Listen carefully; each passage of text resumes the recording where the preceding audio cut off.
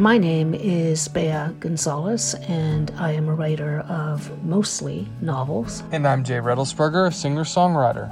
We began a conversation on Twitter some time ago about Carl Jung, art, and the creative process, and we decided to share our discussion with all of you.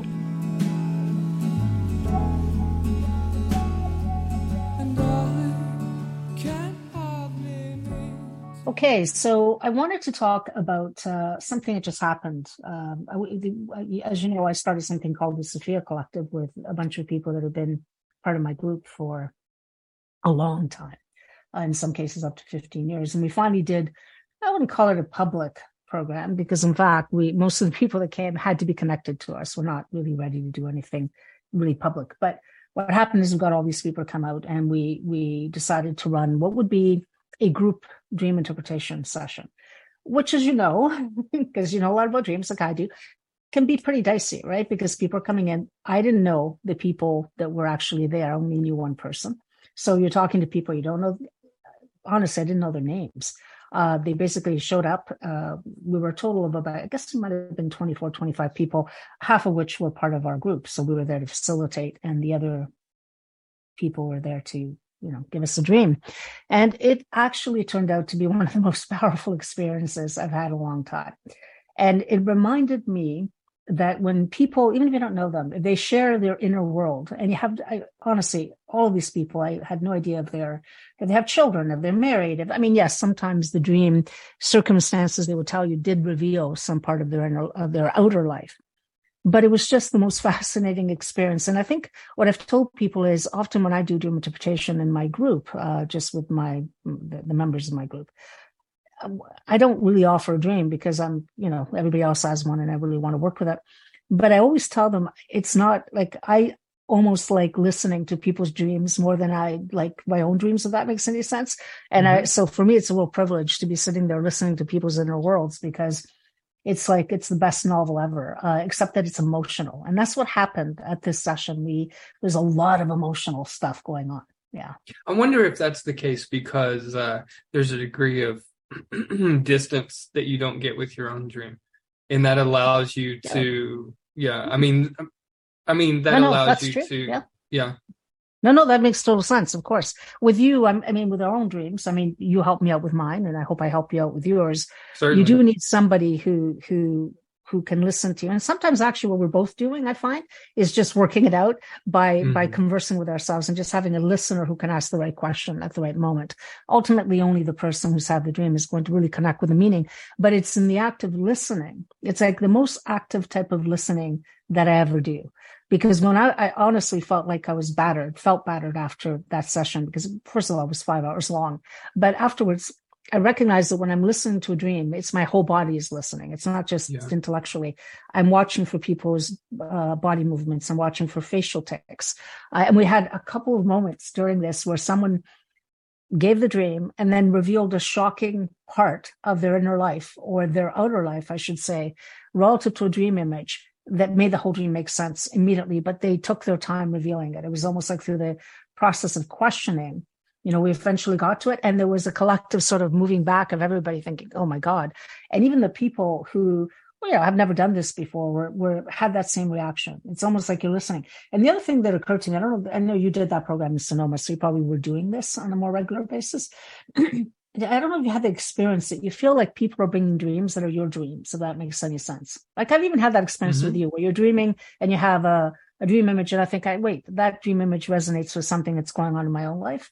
And that's what we all felt. There was one particularly strong dream offered by someone from Ukraine that was so powerful that everybody was in tears, basically. That's how powerful. And we're thinking about it. It's a dream. We're all aware it's a dream, but it was so emotionally impactful, not only for the person who was telling the dream, but I think everybody that was sitting there, we heard it, and then everybody just sat there for a while. We didn't know what to do with the images. And that's where I think, my God, I don't know why people are not doing this more, except that I know that a lot of people think this is silliness, or that dreams don't matter, or that, but it was that kind of an experience. And of course we had 15 of these. So there were different experiences happening right along the way. It was fascinating. It's kind of really, it's kind of like watching a film or reading a novel or something that impacts you internally, I think it's the same thing. I think there's a lot of the same thing going on there, because you don't have, you don't have the blinders of the ego on that the dreamer has. And who was it? Was it Campbell or Jung that said that myths are public dreams? Mm-hmm. But what you're describing is like dreams can be more than just have value to the individual, to the dreamer, that, because ultimately dreams are personal myths, as it said. And but there is something universal in myth themselves. Right. And I think they connect you to something larger in yourself. So my experience over years and years and years of doing this is that they're never, and we've had this experience in the small group, what I didn't realize is that it could happen outside of this smaller group, that there seems to be some connecting gel that's going on when people get together. First of all, you see repetitive motifs. I'm sure you've seen that as well, right? Where people are having, very specific, a lot of the dream images that came up, you've heard before, not showing up prepared for an exam. Bathroom dreams, those are very common. A great witch dream, which brought us to, why would a witch appear? And was there a positive aspect to the witch? I subsequently found a quote by Robert Bly, who really speaks about the witch in a particularly powerful way, it generated a whole lot of pushback and interesting conversation on Instagram. But anyway, all these images that came, I think everybody could relate to, but not only by hearing what the person was saying. So we could relate to it because the emotion that the person was delivering their dream with. That's on one level because you feel compassionate, connected to that person. But then there's this weird realization that no, that dream actually is speaking to me in some weird way as well. And that's where the magic comes in. And I hate to use that word because it seems diminishing, but it's actually not. In my view, it's like, wow, this is all I'm ever looking for is ways that I think I'm connecting to other people. And I can't think of a more powerful way to do that. And certainly that was an example. What was really interesting, it wasn't just for me, it was for everybody who was there. The thing that I thought was great is at the end of it, someone said, when are we going to do this next? And it's like, okay, good. You're ready to come back into, and the other thing is I was worried, before we did this, I thought, wow, I wonder if, we interpret your dreams, say, right? And then someone's going, okay, my dream's done now, right? So now I don't care what anybody else says. The opposite. People didn't want to go to the washroom. They're going, no, get the break in, because they wanted to listen to other people's dreams. And finally, one thing that was also really good about doing, and I recommend people start dream groups for this reason, is that you become better, right, at doing this when you hear a lot of them. You just do, because what you're trying to get the mind to do, and this is the whole purpose of the Sophia ideal, is to get people to think metaphorically. So first of all, you get them out of this idea that your neighbor's your neighbor or your husband's a husband. There is an objective quality to dreams, there's no question, but the subjective is really the important part. We would agree, right? Yeah. And so, you say, okay, well, what qualities do these people have or whatever that you might be dealing with? But what was also really powerful is confessions came out of it. They talked, one talking about mothering, and every mother in the group, and this is a really, really good example of what can happen. There are a bunch of women in the dream. She said, I just realized I'm a really bad mother. And all of us said, no, we're the same. We're all completely sure that we're horrible mothers. And what was interesting is there was a younger woman there who was having problems with her own mother, and who said that actually made her think about things from her mother's perspective. It just hit her. She went, wait, I haven't been listening to it. So that kind of, for want of a better word, alchemy, where you're listening to something that's actually changing. Because to me, the hardest thing anyone will ever do, and I've seen it done so little that I'm so respectful when it happens, is the ability to change your mind. You're seeing it now writ large, right? But just the idea to say, no, actually, maybe what I'm thinking about a certain person or about a certain situation isn't really the whole story. That's hard. I think that's hard. Anyway, that's what I see in myself and I see it in others. So seeing somebody just listening to, and one of the things that allowed this to happen is we were very lucky. We had a really huge age range, like from people in their 20s, right, to I think the oldest was 76. So and how many were there? How many participants did you have? So the collective we had about 14 of us. And so they had a lot of support because they had a lot of ideas. And I think probably there were maybe 15 or 16, and there were 2 males and the rest were females, which is not unusual. But yeah, just really, really powerful stories. It was, and some people came and didn't give a dream, which is interesting as well. Didn't feel they came to listen, which is fine. I get it. I mean, it's hard, right? Or sometimes maybe you don't have a dream, or maybe you just want to wait till the next time to see how this is all going to play out, which I totally understand. And now, I want to ask you this because I know you were in that Jungian program, and I did a lot of analysis one-on-one with a Jungian. I'm still thinking that Jung was wrong about this. I think he was wrong about groups. I think he had a complex around groups, and this proved it to me again.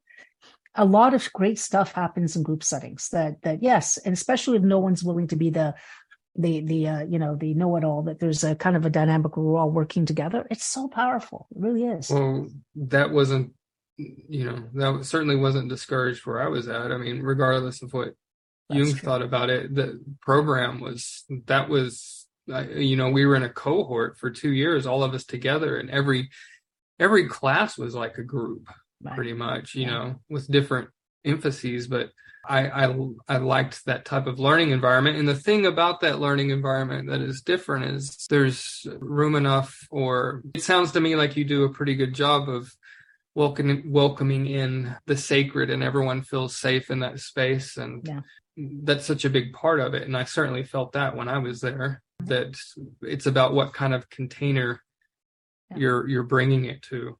Right. Well, I think this is where I was feeling at the end of it very tired, because like I said, there's a difference between listening with the mind. And I think that what I find myself doing, and this is why I always say body work is so important for people. You just don't listen with the mind. It's almost like your mind shuts off for a while and your whole body is really, really paying attention. And that's where the energy, and this is where I think it really works. But on the issue of the container and the sacredness, I think you create that when you really take it seriously. When you say these are like gifts that someone is bringing me, or they're bringing me something that, oh my God. And I often say to my friends, well, haven't you had a dream? I mean, I want to hear a dream. And it's because I think that is almost like an entry point. And you're right, by the way, you just made a comment about how it's a little bit like a good novel or that takes you into the unconscious, and you're connecting. The difference is the author isn't sitting with you usually. You're getting the product, whereas this is it's more direct. Person. It's much more direct. Person. Yeah. And the emotions are involved. That was what was so interesting about it, that you could feel that this wasn't an intellectual exercise. I think if it had been an intellectual exercise, I don't think it would have been as powerful. And the thing is about dreams is because they're so illogical in their basic structure, it can never be an intellectual exercise. It has to be something where you're using your sensation function, using your intuition. And the value of having a group that has done this is people come from different orientations. So someone will pick out an image that might have, I've not paid attention to, but it really is resonant, and in their mind, they're picking it up because of whatever is in them. But ultimately, you let the person speak, and the person themselves is unraveling exactly what it is. And I think what they don't give themselves a chance to do is that process of just talking it through, enough connecting, enough of these elements to say, okay, and connecting it obviously to what's going on in their outer life. Because if you do go by the idea that a dream is a compensatory thing, where it's trying to balance you, right? Which is what I told them, that the way I approached it, then you have to know what's going on in the outer life. So you understand what needs to be rebalanced or recalibrated. But just really super powerful event. And we're going to obviously have more of them. But it reminded me that I'm coming to a point in my life where I don't really want to hear about people's outer lives at all. I don't want to know. But if someone is willing to sit and just, and this is why I want everybody to write a novel for me, so I can see just what's going on in their mind, not because I want a great structured narrative, but because I do think that when you engage, and you'll talk, I'm sure, about this with the songwriting process, I think when you engage with your, whatever's coming out, that is becoming a story, is actually coming from a place of compensation as well. That's what I found in my own writing life. So it's almost like you're trying to write something that is completely not right.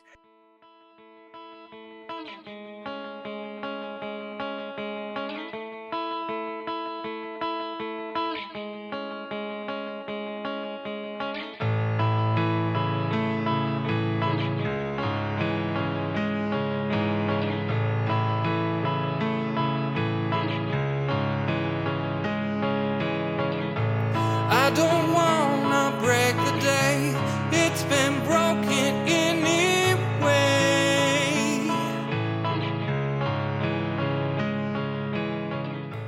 I don't wanna. So yeah. Another spin that I would put on it is, yes, compensation makes sense, but I would also say there's a guidance in dreams. I think I like guidance as well. It's because what's ultimately happening is, the center of the personality is trying to, be known more fully, and it pushes you. Right. And so I like both compensation or compensatory and kind of a, some type of guidance at work in them. Yeah, no, completely. I mean, I don't know why else you would have these dreams. I know a lot of people are going to say, well, you have them because you're sort of clearing out your mind, but I don't buy it. I'll always go back to what Jung said. You are exposing yourself daily to how many images? Maybe thousands, right? You're picking up all sorts of things and memories you have and crazy ideas and things you see on the internet. Why do you go to sleep and certain images come up? There must be a reason. And then, of course, this gets into a dodgy area because you just talked about the sacred, that people who are naturally given to rejecting it and getting into neuroscience and this is what the brain is doing. And there's a huge argument that's going out in the other world philosophically, generally have a view of the world as a place that's not animated, okay, not filled with spirit in some way. And right. It's a difficult word because I know people have all sorts of associations, right. But the idea that we're living in something that's alive informs my way of thinking it. Right. I'm thinking. So when I'm speaking to someone, I am aware that they're part of this whole thing. And so I don't care who they are. I'm interested in them because they're part of this whole thing that is alive for me. Well, it's the same as on a more micro level. It's the same as actually viewing your body as in mind as connected. Because there's a book that I have that I've yet to read that I had. You're thinking of Van der Kolk? No. No, yes. no. I'm thinking of a book called, and I don't remember who the author is, called "Let Your Body Interpret Your Dreams" is what it's called. And I've not read that. I have it, but I've never read it. Maybe you can give me the name after, though. Don't forget, because that would be an interesting thing for to sure. Yeah, for sure. But anyway, go on about the body and let your body interpret the dreams. If you haven't read it, do you know the general? No. This is what I was saying. I haven't read it, but the thing is the body, just like matter. I was just drawing a parallel on that the body becomes somewhat disenchanted as with the age of enlightenment, or the more we value logic and linear processes, the body is kind of like this thing without spirit. The individual body. And so the whole idea of your body interpreting your dreams, I think a part of that's the feeling function. Yeah. Yes. It's interesting. Just before you move on to the feeling function, can you define that for people? Because I think that's really, really super important. It's often one that confuses people. My favorite way of looking at it, and I know there's different ways, there's different there's different ways that people express it, which makes it even murkier. But to me, it's an inner knowing. It's an inner knowing that you really can't explain. You just know it's it. When you feel something inside you, and you know that is right. That is but it's or it's something that you value, or it doesn't feel good. I think there's a sometimes we have a sense something doesn't feel good, something does feel good. That's, like you could throw something at me, like, well, have you thought about this? Right.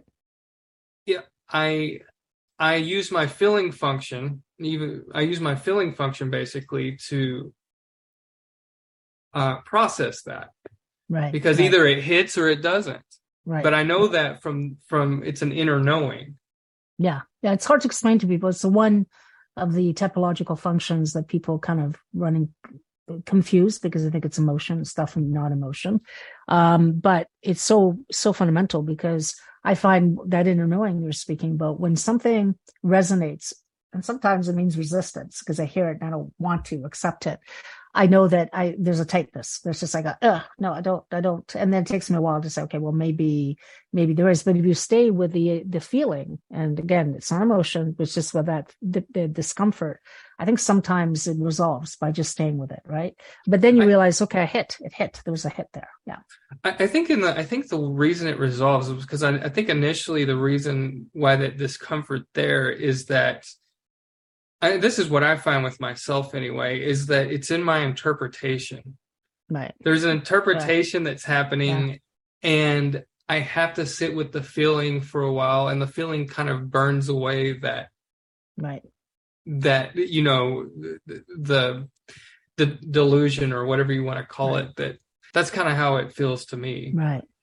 It's interesting. I think that this is all the ego's game, though, right? The only reason there is resistance is that the image that has come up is, and when you say about guidance, I think it's guidance from a part of yourself that has a bigger picture. And the ego doesn't like to lose its throne. It wants to be there, and it hears that, and it contradicts the self-image that you've created, your great, lovely mask you've put on. And it's uncomfortable for that reason. There's a reason we've developed the personas that we have. Mostly it's in reaction to certain things, right, that have damaged or hurt or whatever. And so I think that I always really pay attention to the things that really bother me. I just think it's great information. I don't like them, as, like everybody else. I don't like hearing stuff that I think speaks to a part of me that I know needs to change or needs to adapt. But it is the best kind of feeling in a way, because I know that if I'm feeling resistance, something's got to move, right? The thing I would compare it to this idea of resistance and feeling is, have you ever had a task you kept procrastinating? You kept putting it off and putting it off and putting it off, and then you take the one step towards that task, and then once you do that, you're like, why was I so resistant about that? It's that same, it has that same kind of quality. Yeah, it does have the same quality. Totally. And the problem is getting to that point, though. I don't, the getting to the point where action happens it's the resistance. Then you're right. Once you're over the other side, you think, I cannot believe it. But then with long held beliefs about us, about ourselves, I think that's so much harder, because it means you really do have to change. Again, we go back to the hardest thing to do is to change your mind. It's not, I liked Michael Pollan's book, was How to Change Your Mind. And it was about his research into psychedelics, but really what he's trying to tell you is that what it opened up in him, and you could talk about meditation, you could talk about psychoanalytical work, dream work, what it opens is a new perspective, and you're either going to resist or you're going to go along with it, right? But I think most people, the first step is resistance, because it is a challenge to the ego, and that's hard. But this is why I think doing dream work, either with somebody, one other person, or maybe you can do it in analysis. Some people can't. But I think a group is really powerful. It just allows you to keep having that little window. And weirdly, also because you realize that, you're not that special. You're not that special at all. Everybody else is kind of dealing with the same, but they may have a different kind of color to them, but they're mostly the same emotional issues keep coming up. They're mostly linked to certain things. They're just different shapes. They're showing up. I don't know if you find that, but that's what I find, Jen. No, I do find that. Matter of fact, in one of the groups that I was in, one of the classes, I remember, actually this was in the form of a story. It wasn't a dream, but basically comes from the same place that I was telling. And the instructor was like, she's like, you found the control issue. And I really, just a small thing, the way that she said that, when she said you found the control issue, she wasn't talking about I found my control issue. Right. She was talking about this is something that we all experience. Right. And that, and so it wasn't this thing that I necessarily owned. It was something that is in me that is a part of all of us. Right. Yeah, that is exactly the point. So if you universalize it, first, you won't take it personally, because I think everybody likes to think that they're in control, or that they whatever. Nobody likes to think they're being challenged that way, or that they need to be in control to such a degree that people are onto you. But again, it says these are just natural things that pertain to you as because you're human. And this is what I saw in that whole NSC whenever we do dream. And I think it's humbling, but at the same time, it also makes you aware that I don't know how to put it.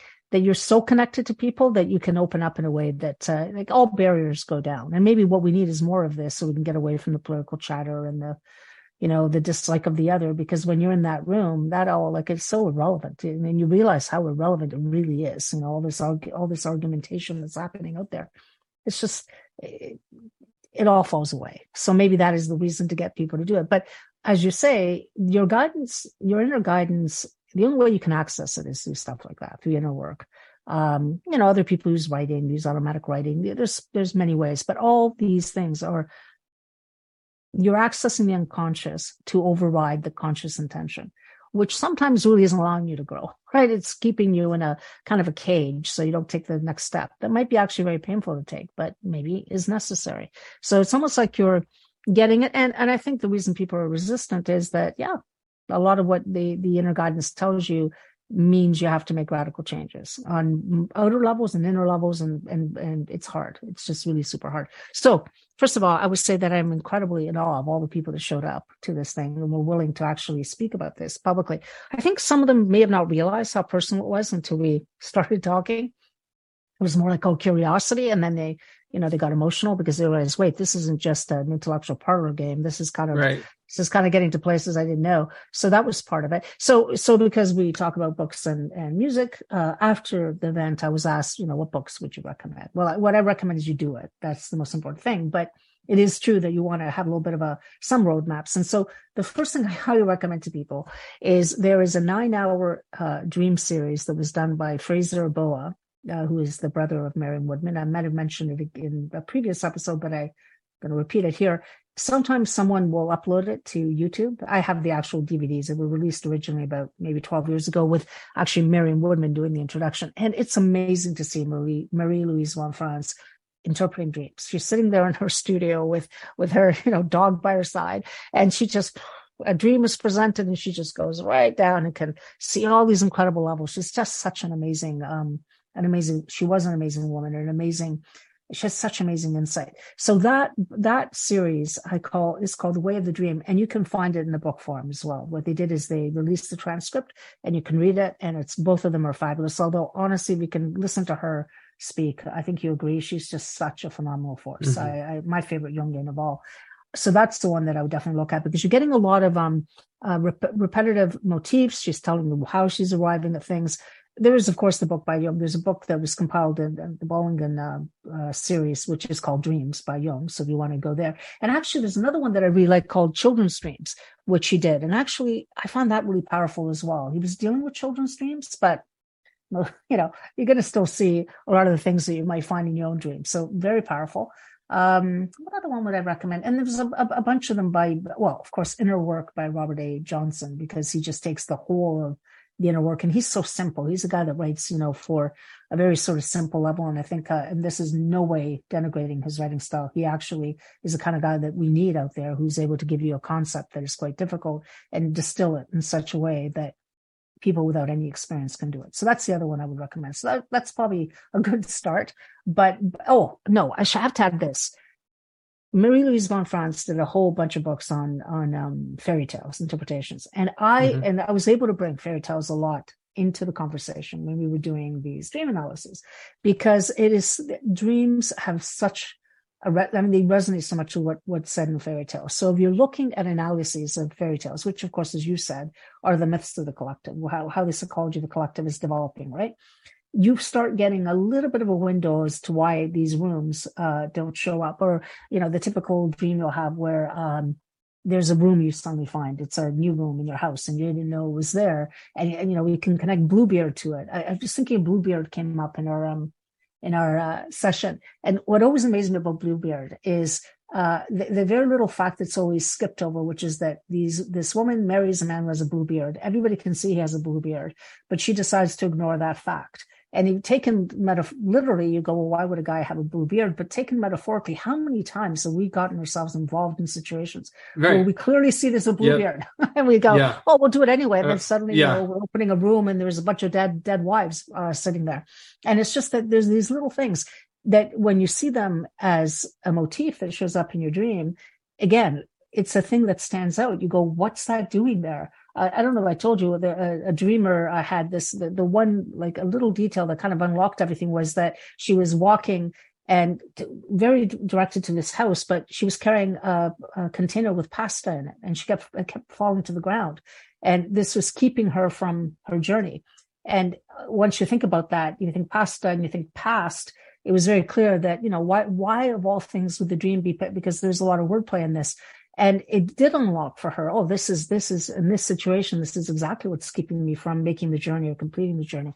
So anyway, just how powerful it is to, what you're looking for is a language of connection. So anything that allows you to interpret things and along many different lines will allow you to look at, I think, your own dreams. But ultimately, you need help. Everybody needs help. I don't care. Even Jung needed to tell his dreams to, as I remember, he would tell one of the guys who was from the village, because he didn't want anybody to tell him what they meant. He needed to overhear himself. It's a bit like a Shakespearean, yes, thing. So anyway, so there are my recommendations for dreams. I have a ton more, but I really do think this is a question of you having to do it. It's not, and record them and sit with them and let the feeling. The question you always ask after you're counting a dream is, well, how did you feel when you woke up? Because if you're feeling euphoric, that's a heck of a lot. It's very different from feeling completely dismayed or frightened, right? So you start with the feeling and you work your way through the story. Yeah.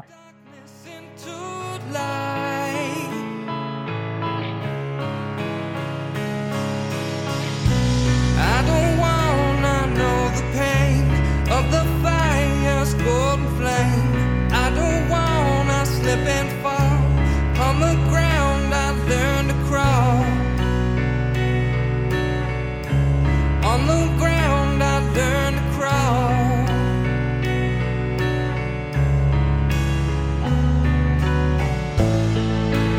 This must be real. So we're going to talk about your event, which is completely different, but actually, when I think about it, probably not that different.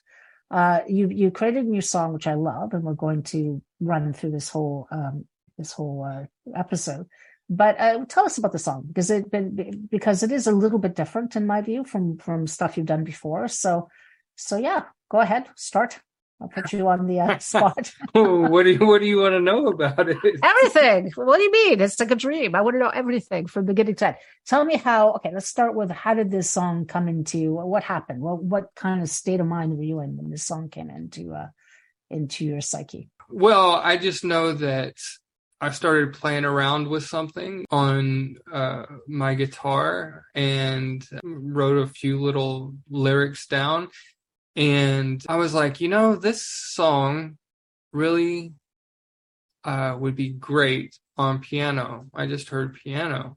My niece, who's a great pianist, I was over at a family dinner one night, and on a Sunday, about a year ago, actually, it was really close to a year ago. And she was playing the piano, and I said, I grabbed a guitar and I said, hey, let me hear you play this. So it was a chord progression. She started playing that. And as soon as she did that, like just this, hearing her play what I had inside me, just like, it was very emotional for me. Pretty indescribable. I just was overcome with the emotion. I was tearing up. I was like, what's going on?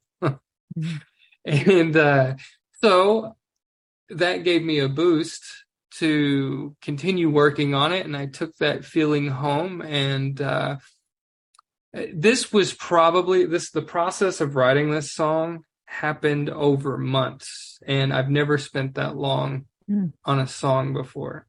It developed.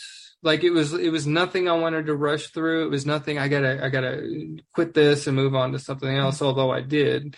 It was like this thing. I now had a partner that I needed in order to complete it, because I needed that instrumentation. So continued writing. It had a few different versions, and we sat down during Thanksgiving and really, when we were together during Thanksgiving and really fleshed some things out as far as what she would play, what I would play, how I would sing this part.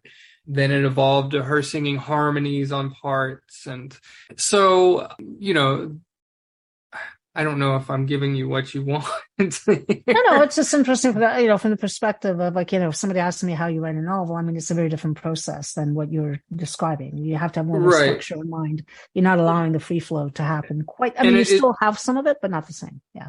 Well, this like different, as I'm sure different novels call your process to change. Like your process on one novel is never the same as the next. And for whatever reason, my psyche I was very willing to be patient with this one. At 6 minutes and 30 seconds, I mean, you'd have to be.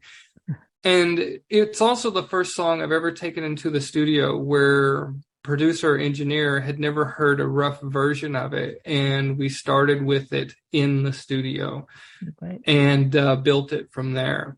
Right. So it began as this one little thing that told me to go to my niece. Mm-hmm. And my niece helps me amplify it. Go ahead. No, go ahead. Finish your thought.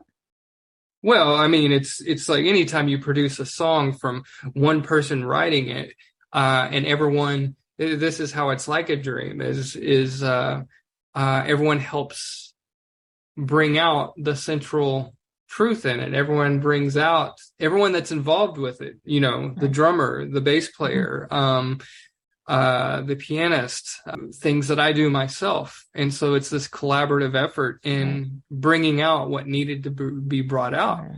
Right. So what about the words? Because the words are not a collaborative effort. Those were your words, right? Yeah. What was the driving force? Because as a writer, that's often what interests me, because it's a little bit like poetry. Songs are like poetry, not so much like prose. And so I'm just wondering, what was the impetus in that?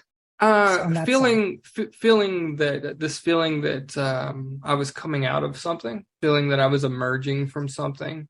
I had been looking for years for an opportunity to collaborate with at least another musician and hopefully with the band. And I just wasn't finding that anywhere. I think that's why I had such a emotional response when I heard my niece play it, is because that is something that I had wanted for a long time. And I believe that the chorus, the part about possibility, I believe that was written after I heard my niece play the chord progression on the piano, because that's what I felt. I felt alive with possibility, whereas before I felt like I was banging my head up against a wall. Open up the gates, now I can see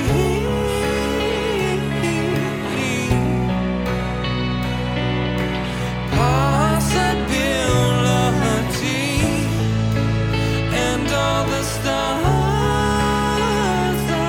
above. Lead me to God.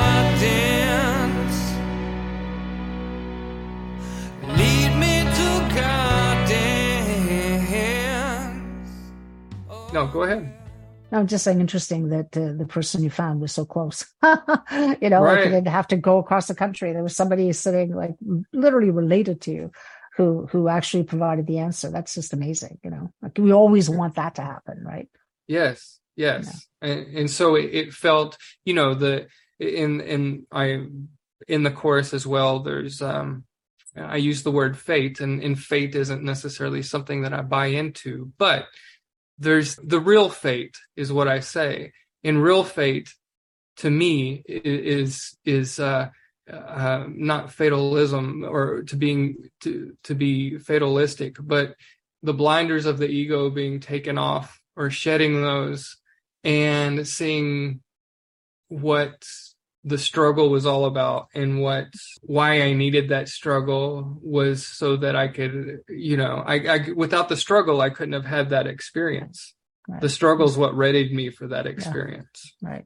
Which is the big lesson, I think, in all descents, right? And all transformations, that everybody wants to get to the actual transformation part, but they don't really want to go through the years of misery or months of misery to get there. And you have to roast a little bit, like I was. Well, actually, as Marie-Louise Monfrance said, it's the idea that it takes time. It's not going to happen immediately. I guess some people have immediate transformations, but I haven't seen it.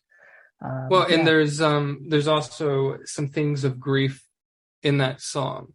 And I think on a larger picture, when I say grief, that could be about multiple things in my life. But I think when I think of it in the big picture, what the song talks to is grieving something, but then seeing the light that comes through the grief, that the grief opens the way to the light. Right. That's ultimately what the whole song's about. So. I'm still a little bit intrigued about what you think fake fate is actually. Fake fate would be. I know you said fatalism. Would be stories that are coming from your ego, things that you're wrapped up in. That what I mean by real fate is being opened up to something greater that was always there that you weren't seeing, right. Versus, maybe a story you tell yourself that hides that, right. That seems like fate. Like, well, this'll never work, or this, right. That's what I mean by real fate, okay. And, right. Inauthentic fate, whatever you want to call it. Inauthentic, yeah. No, just interesting because I think that is a troubling word as well, but I do think there are things that I also am not going to deny that there's certain things that seem more fated than others. But I always think it's fate in a way that is calling you into what we talked about, we started talking about at the beginning, which is calling the larger personality into the picture. And that's what seems fated about it. And I think that's what it really impacts us because we think, wow, yes. How did that happen? How did I find that right person, the right book or whatever, who gave me the right message at that time or whatever it was, right? And that's what makes it seem fated. But really it's because you were open at that time to receiving something that, and clearly you were, yes, you did connect, but you were open at that point to receive something maybe that wouldn't have been received 2-3 years ago as well, right? Things change all the time. So, well, we're not going to recommend any music because the music we're recommending on this episode is that song that I hope everybody listens to and shares, and they should because it's absolutely gorgeous. And so we'll play a lot of it for here, and then direct people to where they can listen to it. So again, the music. Oh, what's the name of the song, by the way? You should say it. Lead Me to Gardens. Lead Me to Gardens. Yes, I was gonna go. Yes, you should tell people. You have to be better. Like it's like me with my book on vacation. You have to say the title, or people don't know it, right? Lead Me to Gardens. And the books, I'll list them in the notes, so you can go and maybe read a little bit of All in France, or hopefully go to YouTube. Well, what happens with YouTube is somebody uploads it, and then the rights people come out and they strike it down. Which fair enough, because it belongs to somebody. But you can even find little pieces of it. So I hope at least they find just her talking. It is one of my dreams that one day I'll write a piece about her because she's been so impactful for me. But anyway. Those are the recommendations of the day, and we will wrap up with that. Thanks for listening. If you like Jay's music and would like to support the creation of more, follow the link to the GoFundMe page in the show notes. You can support my work by buying my new novel, Invocation, at Amazon, Barnes & Noble, and through many booksellers across the world. For now, until next time.